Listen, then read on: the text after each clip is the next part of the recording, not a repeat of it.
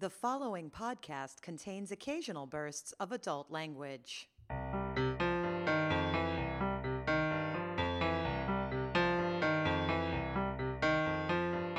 can't think of any novel or any piece of art that seemed like a good idea in the first draft of it. You're legitimate even if you don't publish. You know, Emily Dickinson was a legitimate poet.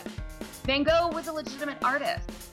That's sort of what literature is. It's a weird group of awkward people who don't care about football. You want your work to be read, then write the best damn book possible. From Studio B in Dubai, this is the Brevity Podcast. I'm Allison K. Williams, and this episode we'll be talking with Rhiannon Navin, author of Only Child, and Ander Monson, the editor-in-chief of Diagram.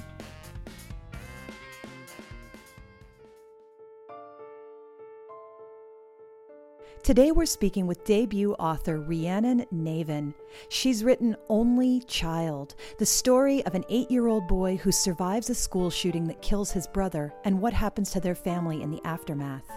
Now, Only Child is a novel, and normally Brevity only deals with nonfiction, but I think this novel fits our scope because Rhiannon wrote it from a place of wrestling with her personal experience and the things that were affecting her own children day to day. So, you wrote a book called Only Child. And what led you to write this book? What gave you the idea? Well, it started with a very personal experience that I had with one of my children. I have 3 children. My oldest son, Samuel, is 11, and my twins, Garrett and Frankie, are 7 now. They were just starting kindergarten at the time. And just a few weeks into kindergarten, they had their first lockdown drill at school. And came home, told me all about it. And then that afternoon, I found my son Garrett hiding underneath the dining room table. And I said, "Buddy, what are you doing under the table?" He said, "Mama, I'm hiding from the bad guy." And that is something that really affected me deeply personally. And this was 2 years after Sandy Hook, which also was just an experience that just shook me to the core. And I decided right then and there, when I found Garrett hiding under the table, that, you know what, that's a story that I really want to write. This is a story that I want to put down on paper. What does it look like from a child's perspective to actually be part of such a horrific experience? And what does it feel like during, and what does it feel like after? How is that from a child's perspective through a 6-year-old's eyes? How far away are you physically from Sandy Hook? I live in New Rochelle in Westchester, and it's a nice suburban area. Sandy Hook is about, I would guess, an hour's drive from here at most. And same setting. It's quaint, it's nice. People move there from the city for safety reasons. It's a highly rated school district, just like ours. So it's a very similar scenario. So what made you go, okay, I had this experience with my child that really unsettled me. What made you go, and writing a book is the way I will process that?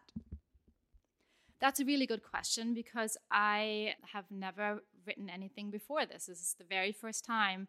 And I think I just really needed something that shook me so deeply or affected me so deeply that I felt like I need some form of outlet or a creative outlet to deal with this. And I also thought, if this is a story that I can tell from such a unique perspective, then maybe that is something that people would be interested in, and that might be able to contribute in a meaningful way to the conversation about a very controversial topic, obviously a subject. So yeah, I don't know what possessed me, but I felt like I needed to sit down and I needed to try to write this story. So why writing? Why writing and not painting or composing a symphony? Like what made writing your tool? Well, I am a big reader. I'm a big lover of books. I love great stories. I love how you can kind of get lost in them, and I love how you can be exposed to you can walk in someone else's shoes for a while, and you learn perhaps something that you didn't know before. Why didn't I do a symphony? Because I suck at music. And writing all of a sudden seemed like a natural thing for me. And once I got started with something that I've, like I said, never done before, I was pretty much instantly hooked. And it did exactly what I hope. It was a great outlet for me and a great way to process all these feelings that I had. You and I actually worked together a bit. Disclosure, I was the freelance editor who was able to assist a little tiny bit in terms of forward motion in this book. And now you've moved into the publication process. And what was that like? So you wrote a manuscript. You actually got an agent extremely quickly, which is pretty unusual and pretty cool. And you got a publisher extremely quickly. So after the whirlwind of, I have a book, I have an agent, I have a publisher, what happened next? Well, first I have to say, full disclosure, you helped a lot more than just a little bit.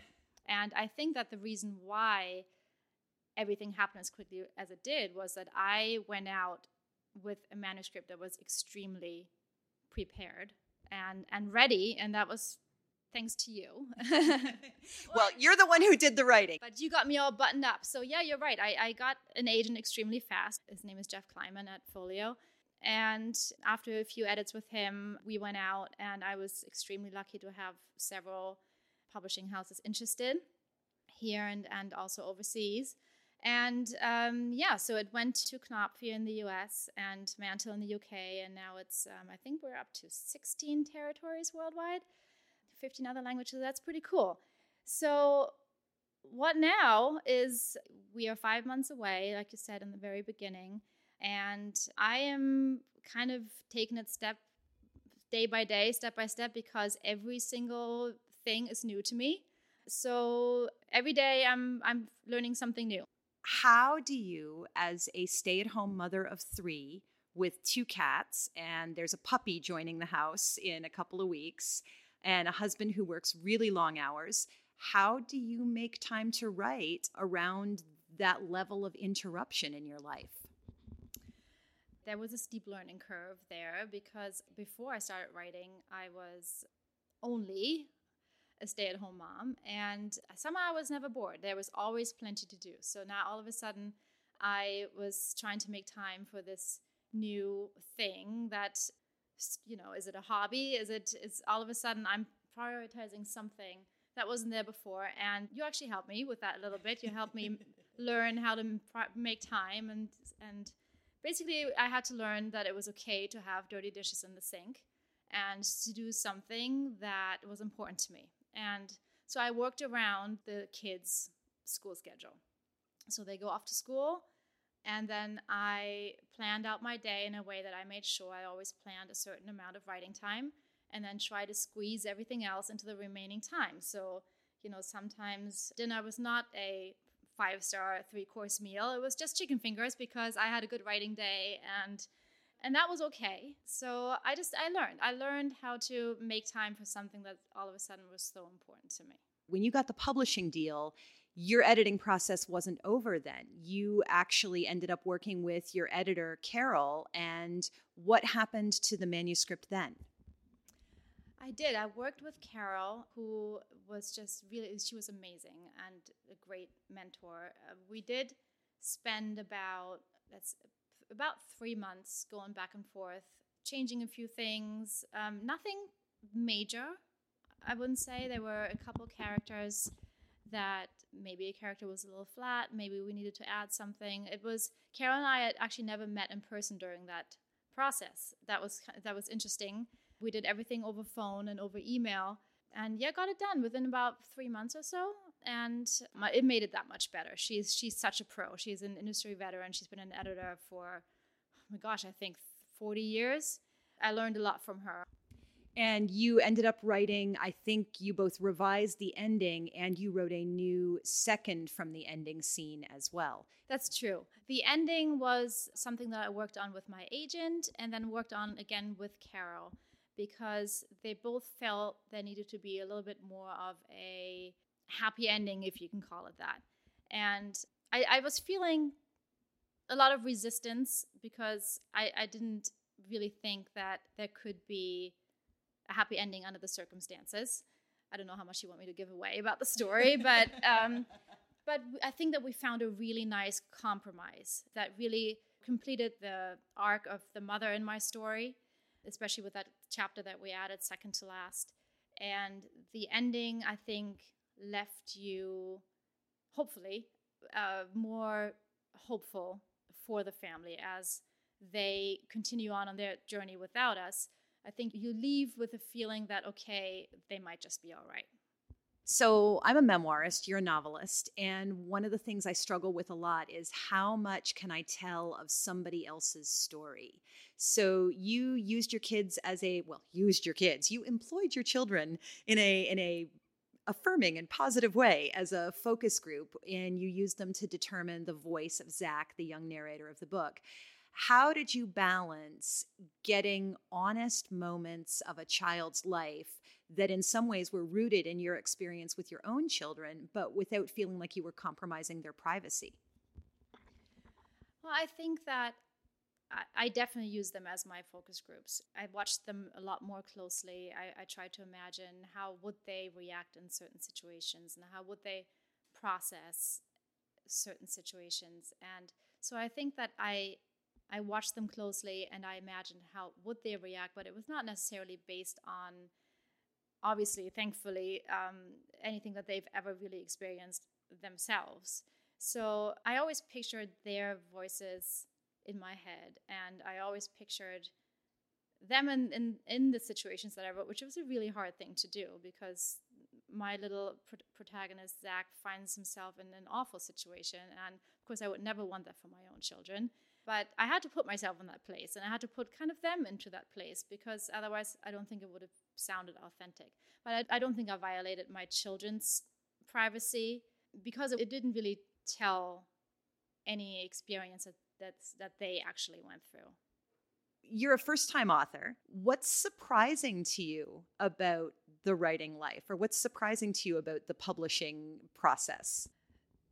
Surprising to me about the writing life is how absolutely addicting it is and how all-consuming it is and how it changes everything. For me, it changed how I go through my life and how I look at the world around me and how all of a sudden I pause and I take in situations that I probably wouldn't have noticed otherwise, only because I think, hey, this is a really interesting situation. I should remember this in case I ever want to write this down. So it just opened my eyes kind of to life around me. So that was a big, very pleasant surprise.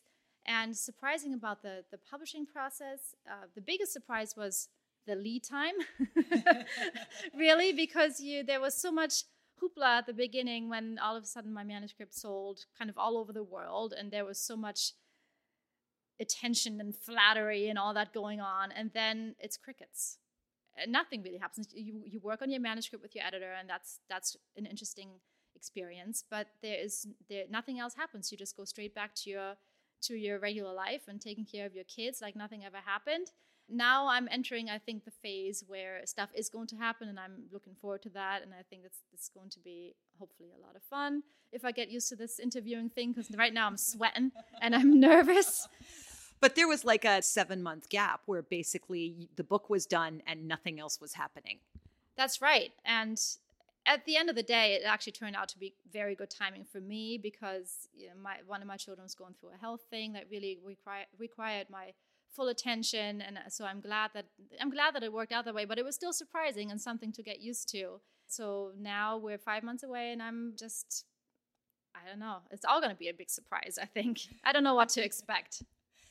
Most of the writers we get on the Brevity podcast are people who are either they have more than one book out. A lot of them have more than 5 or 10 books out, or they're people who have been kind of steeped in the literary world. And for you, this is all brand new. But I know that a lot of our listeners are not necessarily steeped in the literary world and are not people with 5 books out. So what would you say to someone who has an idea, has never written anything before, and thinks, oh, well, maybe I should write this? What should they do? Write it. I don't think that I would never presume that I'm in position at this point to give anybody advice. But I can just say that for me, I sat down and I wrote that story. And, maybe the advice that I can give is don't think too much about the end game. think about the story, make sure it's something that really matters to you, and focus on that. When I started writing, I did it for me because I wanted to write the story, and I never in a million years would have thought, honestly, that I would publish it. That never crossed my mind until you and I were much further along with my manuscript. So I think focus a little bit less on, I want to get this published, and more on, I want to write this. Is that a quote that I stole from you? I don't think so, but it's a good thing. And actually, like when you and I first met, you found me on the internet and you sent me, I think, 2 chapters, like 40 or 50 pages, something like that. And your email to me said you just wanted to know if you were wasting your time. And no, you certainly weren't. But I think that even if the pages had not shown the level of talent and the beauty of the story that you wrote, it's still not a waste of time to work on something you care about. No, that's definitely true. I agree with you. I think what I meant by that is, should I learn a little bit more about writing before I write? Although, I think it's perfectly fine to just sit down and write if it feels good and if it helps you process and if it helps you deal with your feelings, then just write it, obviously. I just wanted to know, hey, would I be better off just taking a writing class or some kind of seminar or going to a conference or something like that, because I had no exposure at all. So, and I found you and I gravitated towards you out of all the writing coaches or editors that I saw, because you call yourself the unkind editor. And I thought that's exactly what I need. I need someone to tell me straight, you know what, learn how to do this a little bit and then dive back into it. Or, you know what, maybe write that symphony and don't write that book. But you're right, and it's never a waste of time to write. And it's interesting because I come out of an MFA program, but I was definitely writing before I ever studied writing in school. I mean, I remember being 3 or 4 years old and dictating stories to my mother, and she wrote them down before I could write. I mean, have you always loved books? I've always loved books. I've always loved reading. I grew up with a mom that is one of the biggest book fans I've ever met in my entire life. Every single wall in our apartment was covered with bookshelves and books. And I kept a journal. I wrote back then we actually wrote letters, and I wrote a lot of those handwritten letters. But I never wrote stories. And I think that's because I never thought that I could. And that's a pretty typical thing for me, that I don't have a lot of confidence in myself, and I don't usually trust myself to do things, so then I don't do them. I went to law school for a semester, and then I thought, you're not smart enough to do this, so I dropped out. So that's kind of my thing. I suffer from imposter syndrome and never think that I'm good enough to do something. So I don't think that I would have expected that I can sit down and write, and that's why I never did. What was powerful enough about this story that it kept you going instead of succumbing to imposter syndrome? I kind of loved this character, Zach. I fell in love with him. He was almost like my child. And I wanted to spend time with him, and I wanted to see where his story goes. And quite honestly, like I said, I just really enjoyed writing. And I also started to like what I was writing.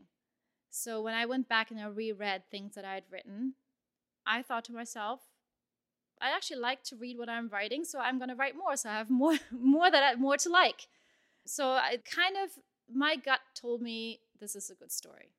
And that is actually one of the first times in my life that happened. That my gut said, you're doing something that is good, keep going. That's pretty cool. What else should we've got such a meowy cat. I feel like we should try and get the kitty on the mic if we can. Lulu's meow.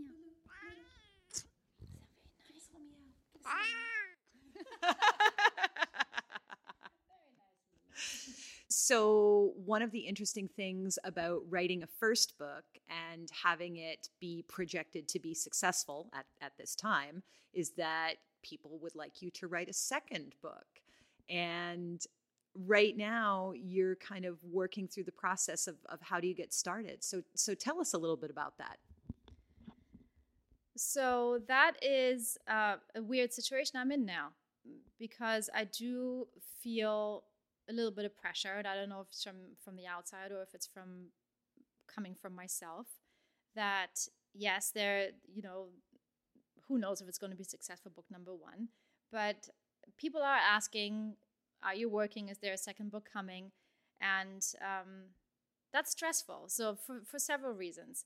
And I think one reason is, I think that I figured out a way to tell a pretty compelling story from a child's perspective. Can I do it from an adult's perspective? I don't know. I'm going to try. The thing is that it's like I said, this first story was a story that really mattered to me, and that really was close to my heart. And I think that's why I was able to write it the way I wrote it. And I don't think that I can just go on and just write any kind of second story like that. I think I have to wait for something that touches me as deeply as this story. And I have a lot of ideas. I'm going to try them out. And I think I'm just going to have to keep trusting my instincts and my gut, and hopefully they will lead me to my next book. In the meantime, you're writing blog posts and stuff to go out to your eventual mailing list and that kind of thing.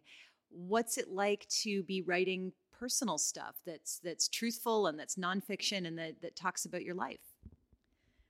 That is an interesting experience because I'm a pretty private person, and I also don't necessarily think that I'm so interesting that people will want to read about me or hear about me. I consider myself a pretty average person. But it's fun, and I do recognize that I do have a kind of interesting story to tell now, because I'm a first-time author who's never written before and happened to, I don't know, I shouldn't say have some success because it hasn't happened yet, so who knows? But I think it's an interesting story, and I actually enjoy telling it, especially because I would love to encourage other stay-at-home moms who may struggle like I did with that situation where you really want to be home with your children and you know that you're fortunate that you can, but at the same time, there's also still an adult in you that really longs for more. And to me, that was a big struggle, that situation, and writing kind of saved me from that. But I really want to encourage other moms to, first of all, don't be afraid to admit that it's difficult. And second of all, try to find something that fulfills you. And that can be, I'm sure, 1,000 different things to different people. But take care of yourself and take yourself seriously and find something that fulfills you, because I think that's really important. Thank you so much. Will you read to us a little bit from your book? So Rhiannon just whispered to me that she has never read this before out loud. So I'm very excited. So I'm just going to start with the first chapter of Only Child. It's called The Day the Gunman Came. The thing I remembered the most about the day the gunman came was my teacher, Miss Russell's breath. It was hot and smelled like coffee.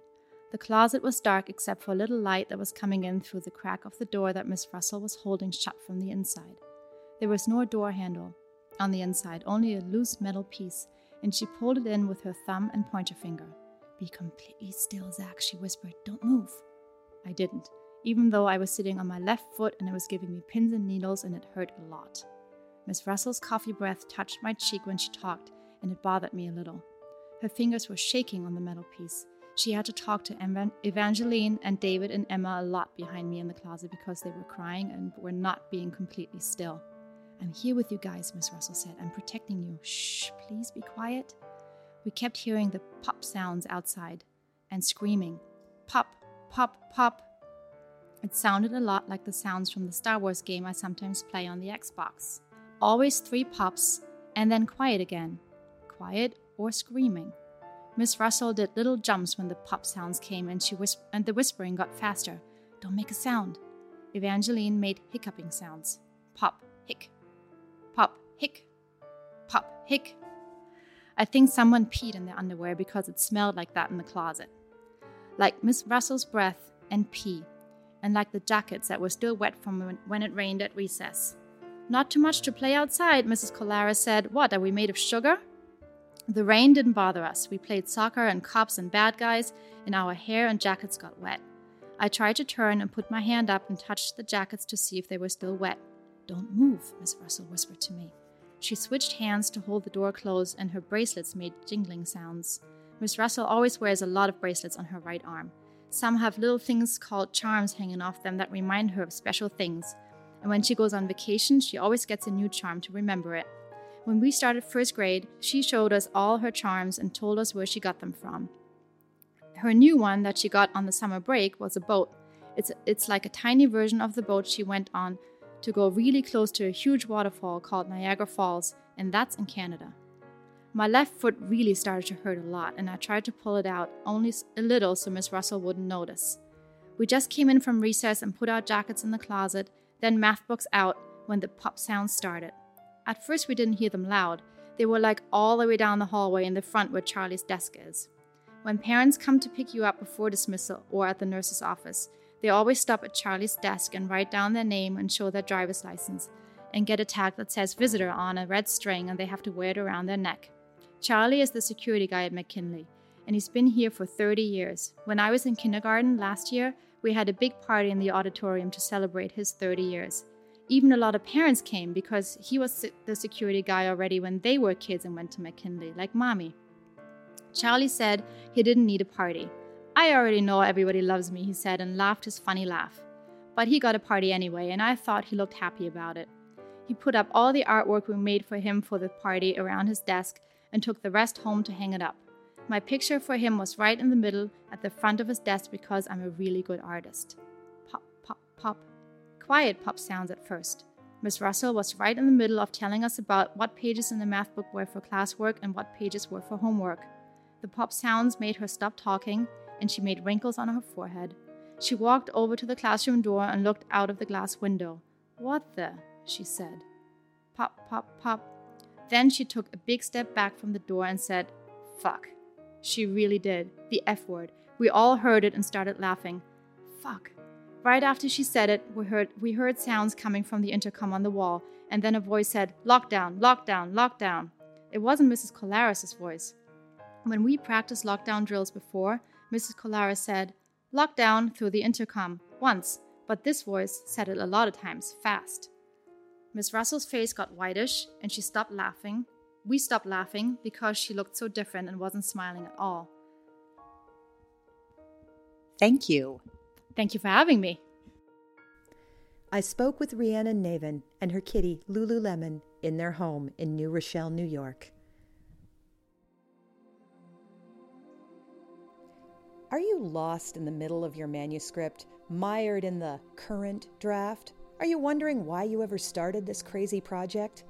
If you've been following the Brevity blog, you know I'm leading Rebirth Your Book, a manuscript work retreat in Fort Kochi, India, limited to 6 participants. Before arrival, I evaluate everybody's manuscripts. You get an editorial letter and a Skype meeting to talk through what to do next. Once in India, I'll guide you through key revisions and new material, and we'll spend one-on-one time discussing your writing career and what happens next with your book. You'll go home with a personalized work plan, and I help you stay on track with a follow-up call after the retreat. In Rebirth Your Book, your work receives the care and attention that publishers invest in their top authors. You'll get specific sit-down-and-do-it strategies to finish your book and make it sellable. You'll be sharing energy with fellow writers in the daily writing room while staying focused on your own pages. Rebirth Your Book is also a travel experience. I've led small group immersive tours on 4 continents, and I'm delighted to share another place I love with a select group. We're going to explore hidden corners most tourists never see, seeking spontaneous, genuine connections and renewing our creative spirit. For hundreds of years, the cycle of reincarnation and regeneration has fueled Fort Kochi, India. Rediscover your novel or memoir and your desire for the page. Transform your next draft from a dreaded chore to a driving vision. Rebirth Your Book. There's more information at rebirthyourbook.com. Ander Monson lives in Michigan, where he edits the magazine Diagram and the New Michigan Press. He's the author of Neck Deep and Other Predicaments, Other Electricities, and Vacation Land. Recommended adjectives to describe Ander Monson include phenomenal, maverick, law-breaking, future addict, brainy but beautiful, chubby, and bright but misguided. We spoke via Skype from his home in Michigan. You've been called bizarre, unique. There's a YouTube video of you reading your poem in a tiger suit. So do you actively pursue weirdness in your work, or does it just happen? I guess I wouldn't say I actively pursue the weirdness, but I have a lot of ideas that other writers and sort of makers might not bother to pursue. So maybe they have like a higher filter. Uh-huh. But I mean, a lot of what I enjoy about sort of writing and making things, I mean, is the kind of pleasure I get out of doing things. And so I give myself a kind of permission to pursue these strange ideas. Actually, I mean, I've been doing these Predator poems, from the movie Predator, the action movie, the Schwarzenegger movie from 1987. And I ended up buying, to make these Predator poems, I bought an infrared camera. I don't know if you've seen the movie, but like that's sort of the cool thing about the Predator is it sees in infrared. I ended up buying a camera just so I could take infrared video, just so I can like record these videos for the Predator poems, which just gives me, I mean, I know it's a kind of specious project, but it gives me a lot of like pleasure. And if I'm not, if you're not enjoying what you're doing, like why do you keep doing what you're doing? Tell me about the Predator poem. Why did you write a poem about Predator? I don't know what gave me the idea exactly, but I think it came out of, there was this workshop, a poetry workshop I took with Bruce Smith at Alabama when I was doing my MFA.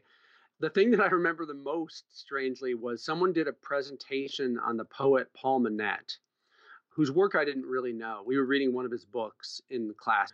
It was an elegy that he wrote for his lover, Raj, who had recently died of AIDS. And one of the sort of factoids that the person who presented on Manette mentioned was that Manette, who would go on, maybe he had just won the National Book Award for for autobiography or memoir. I don't think for poetry, though he's well known as a poet. That Manette had written the novelization of the movie Predator. That I thought was a really strange fact, and I didn't give it a lot of thought at the time, mainly just because I wasn't maybe far enough away from the kind of action movies of my youth. But then I came back to it because the movie Predator it's a really strange movie in the sense that I think it's the best of the sort of Schwarzenegger movies by far, but it's the one that has, I think, had the most cultural penetration, certainly for a whole generation of guys, especially, and it's the one that is the most quotable. And then I started thinking about it a few years ago, and at some point I started writing Predator poems. And then I ended up reading the novelization. And it's a really good novelization, not just because, so Paul Manette, as a gay poet, writing a novelization of one of the more homoerotic movies of the 1980s, there turns out to be quite a bit of, sexuality in it and like, glistening manhood and so on. But also as a poet, I mean, he really finds some of the really beautiful moments in the film. And he's also working from a pre-production script. So there's a bunch of stuff in the book that actually isn't in the movie and isn't in the mythology. And so it brought my mind kind of back to like what was beautiful about the movie. And the movie is a beautiful movie. And so I just kind of got fascinated by this and started writing these Predator persona poems. So I've been working on this whole book of these. And like what I find that is great about the Predator poems, I've had the most fun writing poems that I've ever had writing poems. I mean, kind of for obvious reasons, because you can just put the Predator in whatever. But they're also like these really kind of depressing poems. And they allow me, I think, to work on some aspects of like rage that I have with contemporary culture. I mean, they're funny, but they're not just funny. Like they're, I mean, we live in a culture now that's like a gun obsessed, fairly violent, psychologically pretty fucked up culture. And I started wondering also, like, I mean, I wonder if any of that is related to having been weaned on these action films. I mean, not that I think, one thing causes the other, but those are insane gun-toting machismo films. And it seems no surprise that now we live in a culture where, there was like more than one mass shooting every day for the last year on average. So the Predator sort of offers an interesting way of trying to kind of come at some of that cultural material in a surprising way. And they're great to read. One of the fascinating things about your work is that in pursuing stuff that fascinates you and that interests you, and working especially in different and inventive ways with form, you've done some really unique things that nobody else is doing purely by pursuing the work you want to be doing. Yeah. Like, I teach in an MFA program and I Mm-hmm. teach undergrad creative writing too. I do think a little bit about how workshops can, when done badly, kind of like saw the edges off of people's like idiosyncrasies. Mm-hmm. And I think that's a really terrible outcome. When that happens. And so this comes kind of from my own practice. Like, one thing I really like to encourage with people is for them to pursue some of their weird ideas, Uh-huh. because it leads you into places that I sometimes are terrible and or uninteresting or both, or just unfruitful, but they following those kind of strange directions or impulses get you into places that other people just kind of don't go. I've done exercises before where we worked on sonnets, or we worked on, other sestinas or other really complex poetry forms, to just think about form and think about shape. It feels like some of your work is almost the flip side of that, where you're concentrating deeply on the form, but there isn't the same kind of formality associated with the form. Yeah, I'm not a particularly formal person, in that sense of the word. Mm-hmm. And that, it's because I sort of have I think partially a very playful approach to it and a kind of irreverence toward it. Mm-hmm. That's how, I sort of first started playing with. I hated the sonnet, for instance, until I realized that it's not a structure; it's an opportunity for kind of reinvention. Mm-hmm. You don't have to do. It should be like 14 lines ish. But knowing what the rules are allows you to kind of bend them and tweak expectations, which I think is a lot of fun. Some of those sort of explicit formal constraints come into the essays also. And that was part of the project of Letter to a Future Lover, is I decided, I had to write these things. I was writing these things that I would leave in books for other readers. And that meant that they had to be pretty short, which meant they had to be, in my mind, 750 words tops, which is the front and back of a 6x9 card that I could slip into most books I was sort of playing with. And then immediately, when I realized that, okay, that's pretty short for an essay, especially, I had to find other ways of teaching myself how to write essays, because I didn't write short essays. I only wrote long essays because I just wanted to keep throwing more stuff in it. And so part of the project of doing that was that I started writing a lot of them as lineated poems. That was the first draft. Mm-hmm. And then I loosened them up sort of in the revision process. So having that constraint forces me to have to do something differently, which forces me to kind of get in my inventor mode, which is a really pleasurable mode for me to be in. And I think that shows up, even if it's not maybe super obvious reading some of the essays. Some of them are, still have more aspects of the poem in them than others. But I think that it sort of shows up in the work. I hope it does, at least in, an interesting way for readers. Sometimes things come to you in response to your willingness just to follow what seem like to other people might seem like really bad ideas. Uh-huh. But that's what makes literature good. I can't think of any novel or any piece of art that seemed like a good idea in the first draft of it. The plots all sound terrible. Again, I'm thinking an obvious example is Nicholas and Baker's The Mezzanine. All the plot is, I'm going to write a book in which I'm just going to be, this guy just takes the escalator to the mezzanine. No, that's a terrible idea, Nicholas and Baker. You should write something else. But, you find a kind of glee or glory maybe in the idea of pursuing that idea. Or Don Quixote. I'm going to write this novel about this deluded dude who just goes and tries to prove himself. And then halfway through it, I'm going to start talking directly to the reader as the author. Yeah. But the thing is, you as a writer, you stumble your way into those things. And you're like, I'll give myself some line and see how far this can go. And then along the line, you're like, oh, this is actually kind of starting to work in a weird, sort of strange way.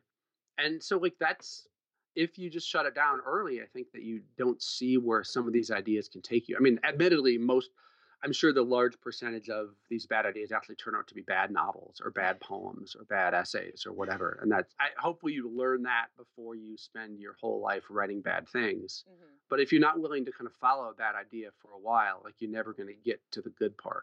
And it's interesting because I think ideas, whether or not they're good or bad, often mutates with the time. Because when you were working on Vanishing Point, using the internet for a book was like, ooh, hypertext, new, crazy, wacky. Is this just a fad? Is anybody going to do anything with us? And then now, in the Kindle version of Letter to My Future Lover, the links are sort of a fundamental part of the story, and in a way, like, the links become the marginalia and the ephemera of the modern electronic reader.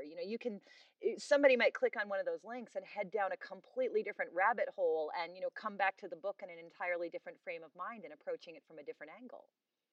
Yeah, I mean, I didn't even want to do the Kindle version of that. I had no interest in an ebook. I mean, for obvious reasons, given the subject matter of the book. Mm-hmm. But my editor at Grey Wolf is like, well, I know this is ridiculous, but we'd like to do an ebook. And I said, well, okay, it is ridiculous. But if we're going to do an ebook, I mean, I'm not opposed to ebooks. I'm just opposed to dumping content from one thing into another form without thinking about what that other form could do for it. Mm-hmm. And so I said, okay, well, we'll do it. If we do an ebook, I want two things. I want to be able to offer like an alternative, like a couple itineraries through the book. And I want to write another essay that'll only appear in the ebook. So there's one of those essays that is only in the ebook version. The one, it's called For Those of You Who Read in Light, or something very close to that, which is like kind of lambasting the reader for reading the ebook, which is, I mean, that's what you deserve for reading an ebook, but it's the only way to read that essay, to get that kind of version of the book. So it offers some things that I think are unique to the form or to the medium of reading that take advantage of that, at least to some extent. How did your work start being all about form? In my first fiction workshop, I think at Knox College, which is run by this guy, Robin Metz, who still teaches there, and he's a spectacular teacher. I mean, I was telling my grad students about this workshop. We would just meet from 7:30 every Wednesday until it was done, which was usually midnight. Mm-hmm. And they were just, what? I mean, they blew their minds. You could have like a 5-hour class. Sometimes I went to 2 a.m, and there was always enough to talk about, and it felt really energetic. Mm-hmm. And so the requirement for it was you had to turn in a 25-page portfolio at the end. And I just was really freaked out by the idea of the 25-page portfolio. That seemed like a lot of pages. I mean, never mind that now I have a hard time like writing an essay under 15 or 20 pages. But at the time, like that seemed like a lot of effort. And I said, well, okay, can I write 25 one-page stories? And he's like, yeah, okay, that's great, that's fine. I mean, his only requirement was it had to be 25 pages, a sort of sustained effort. And I said, oh, okay. So I felt like I'd kind of hacked the assignment, and I got a kind of energy from that. And that's what I did. I wrote these short stories that all took place in bathrooms. And the story, I guess you could call it that, or the fiction was called Bathrooms, which is also a kind of contained space. And a bathroom is a container and a kind of contained form, and a form and a place that is, remarkably underwritten in the history of American letters. Although there's some in Don Quixote. I mean, we live in a kind of prudish society, clearly, and a lot of shit happens in bathrooms. Haha. So I wrote these like sort of shorts, and some of them like ended up being longer, and I ended up about writing, I don't know, 30, 35 pages of them. But I got a kind of charge from that, and one of them actually appears, I think, in Other Electricities, my first book of fiction, that kind of made it through into that way. So I had the sense that, okay, I mean, at that point, form doesn't mean you have to follow all the rules of the form. It's not just a constraint, it's an opportunity. And an opportunity that kind of gives you energy. As anyone knows, if you worked within a received form, I mean, there are electricities that sort of force you in certain ways and open up other ideas. Mm-hmm. So that led to messing around with other things, writing the index poem, my first index poem in grad school, and then working later in the Harvard outline, or like the index essay, and sort of longer versions of that, and kind of you get addicted to that kind of constraint and electricity. Mm-hmm. And so it's blossomed from there, and I've continued to sort of work to the point that, Letter to a Future Lover are these like sort of short essays that I had to teach myself how to write because I didn't know how to write a short essay. But that's the benefit is like when you try to do something you haven't done before, you have to figure out a new way of doing that or adapting the old way that you had.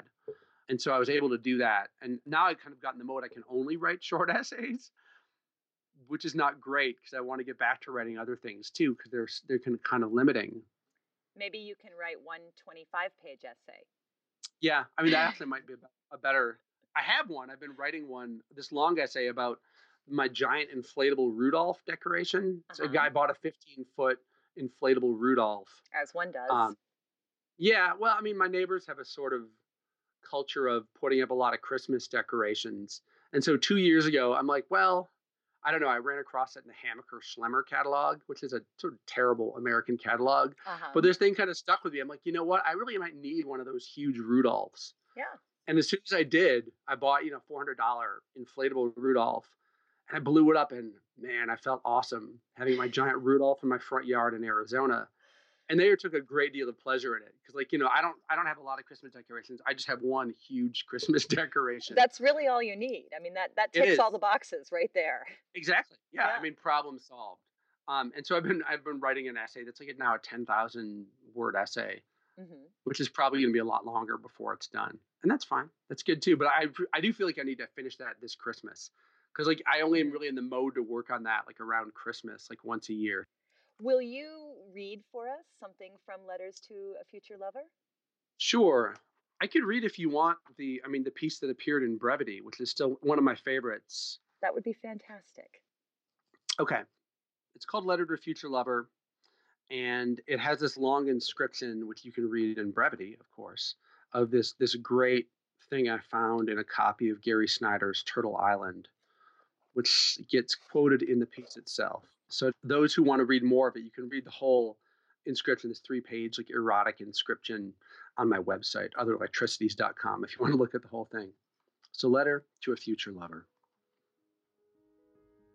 Handwritten, it goes without saying. This inscription to an unnamed lover goes on for 3 pages before arriving at a final sorrow at the lover's loss. Quote, "Today we are with different lovers," unquote, but no regrets. Was it ever sent? Ever read? One thing is sure, it was inscribed and meant. Such passion cannot be shrugged off until it can. I found the book in Casa de los Niños on Princeton Mountain, thrift shop stuffed with this stuff, the stuffing escaping the chewed-on animals packed in the discount bin. Take 6 for $1. Doll heads are free. They stare at your future, our future maybe, lover, if we ever come together. Dear future lover, every time it feels like forever when it's new. Bright colors, fabric softener, calliopes that were once terrifying, softening into daylight as it fades. You know, your lovers surely number more than mine. That's fine, but when I fall, it's Ditch Witch hitting electric line, and the whole world alive and lit in amperes for a moment. And it might be gone again a nanosecond later, the body aching with or from or for the jolt, and perhaps it's fever dream. And who cares where it comes from as long as it's fast and seems like it might last until we're rusting into dust. We're always dying for the future. Otherwise it couldn't ever come. That it might split ever's seams apart. That it might bring down the lights until forever's in the mirror and the book is given up for thrift. It doesn't matter. Maybe this book was never sent. I can imagine that, an inscription toward the future. Maybe the lover's dead. Maybe the lover's dead. Maybe we are like all those who had their laughs recorded into tracks for television shows years before, who continue to laugh now, a lifetime, a lifeline, a phone, a friend later, disembodied, at jokes that are no longer funny. Perhaps they never were. We are all in wires eventually, reduced to what we said or didn't say, and what we wrote or didn't write, and who we loved or didn't love, and lost, and never told it except writing in or to a book. We are all discarded, discordant, and so I salute your bravery, book inscriber. Your heart is big enough for both of us so that there is no room for mockery in me. Anyone willing to strip themselves this bare, this fast, this way, deserves our breathlessness and our heart's attention. Let us spend an hour and then longer in contemplation. If you open all the way, or as much as you can bear, or else there's nothing here at all. The inscription goes on to quote from Duras, The Lover, and then, quote, I cried when I was with you this one time more than 20 years later. It was the reason for life, and yet I knew that it would end, unquote. A codex is a door, future lover. You can put whatever through it for a reader you imagine coming to your words in a day, a decade, a days of centuries, entries in a future book. Codices have histories. They are leafed, spined, embodied, read by future lovers, I imagine, in bodices in just this kind of light at night. The future is a mystery lover, a memory, a scent of wisteria coming up from somewhere. Or a codex is a whole, through which we might not communicate, but instead be transformed entirely, through which we might descend without notice or equipment and not want or be able to return. And that one's sort of the most spectacular, I think. Well, that one or the Defacer material, the most spectacular of the things I found in books, I thought. The book kind of began with that inscription that I found. It must have been like 7 or 8 years ago. Because I ended up, at the time, I just like photocopied the inscription and scanned it and sent to a bunch of friends. I'm like, this is really an amazing inscription. And clearly that had sort of provided a kind of seed to think about how people use books as a venue for writing to each other or writing to other readers. Like, I mean, this one probably didn't get, I don't know if it was given to the lover. I don't know if the lover then gave it away or died, which sometimes happens, or maybe it was just never given to the lover and then it was donated to, to Casa de los Niños, but it ended up finding me. And I was just kind of moved by that accidental discovery, which is a familiar one, I think, for people that buy and read books used or read library books. And one that I think, a sort of a lament is not available oftentimes to those who read electronic texts, which don't include that kind of material that readers have sort of added to it.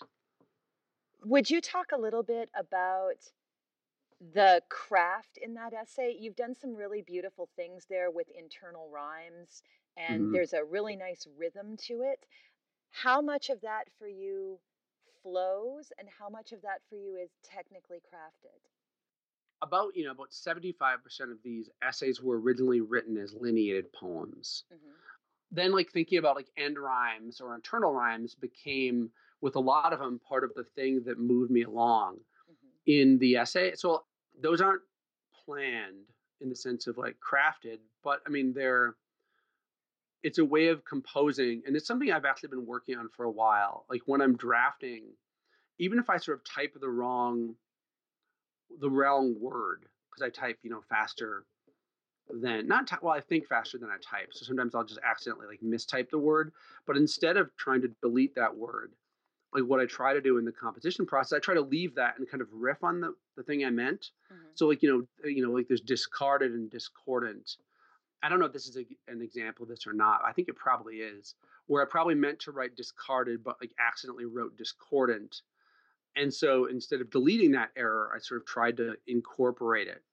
And it's actually not one of the better moments in that essay, because I sort of stumble over it sometimes when I read.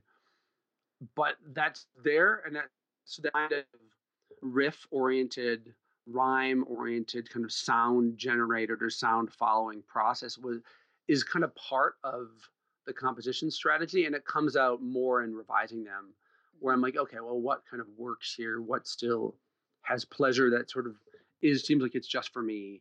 Like where are the sort of, the tangents that aren't interesting to follow? And there's actually a moment in that essay, like when I'm talking about like the people who had their voices recorded laughing in the audiences. And sometimes when I read it, I sort of like to go on this tangent that if you ever watch a show and it has a laugh track but doesn't have a live studio audience, which is a lot of shows, the laugh tracks are all people that are dead. So you're listening to the dead laughing, and because they were recorded at primarily Marcel Marceau performances, the mime, by this guy, Charlie Douglas, who had this thing called the Laugh Box. And he would record different kinds of audience interactions, primarily laugh tracks. And he would do it in a mime performance, because then you don't have to deal with, the sound from the stage also. And this is kind of the early days of recording and so on. So he recorded all these like different kinds of laugh tracks that then he would then sell to people either they would just use the laugh track, or what he called like audio sweetening, which is where you could add extra laugh tracks to sort of sweeten the sound of the actual studio audience if they weren't laughing at the right moments or whatever. And I just found that to be really kind of meaningful and wonderful thing, that like when you listen, you're laughing along with the dead. And it's an aside I'd like to kind of go on, because I just love the sort of that fact of it. I give a little bit of that aside, and then I go back to the essay. But like there's no space for that except as a kind of reference in the essay. Mm-hmm. So my solution was like, okay, well, I mean, there's no way to kind of lyrically keep that within the 750 word limit I set for myself. But I'll just write another essay then that kind of talks about that. So they can sort of be rhizomal. Like this is a reference to here, and then later we'll talk about the actual thing I'm talking about. So did I miss anything that you want to talk about? No, that's fine. Send any messages to any other future lovers? Dedicate this interview as we count down the greatest poets of American literature? We can dedicate it to Paul Manette, the ghost of. Dedicated to the ghost of Paul Manette. Yeah.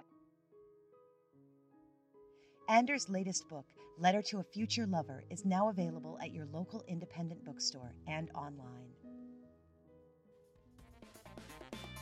Show notes and links to the people, places, and books we've discussed today are on the Brevity blog at www.brevity.wordpress.com. Find us on Twitter at BrevityMag. Our editor-in-chief is Dinty W. Moore. Our podcast editor is Catherine Rose. Technical support from Alpha Pomels and Ronald Anaha.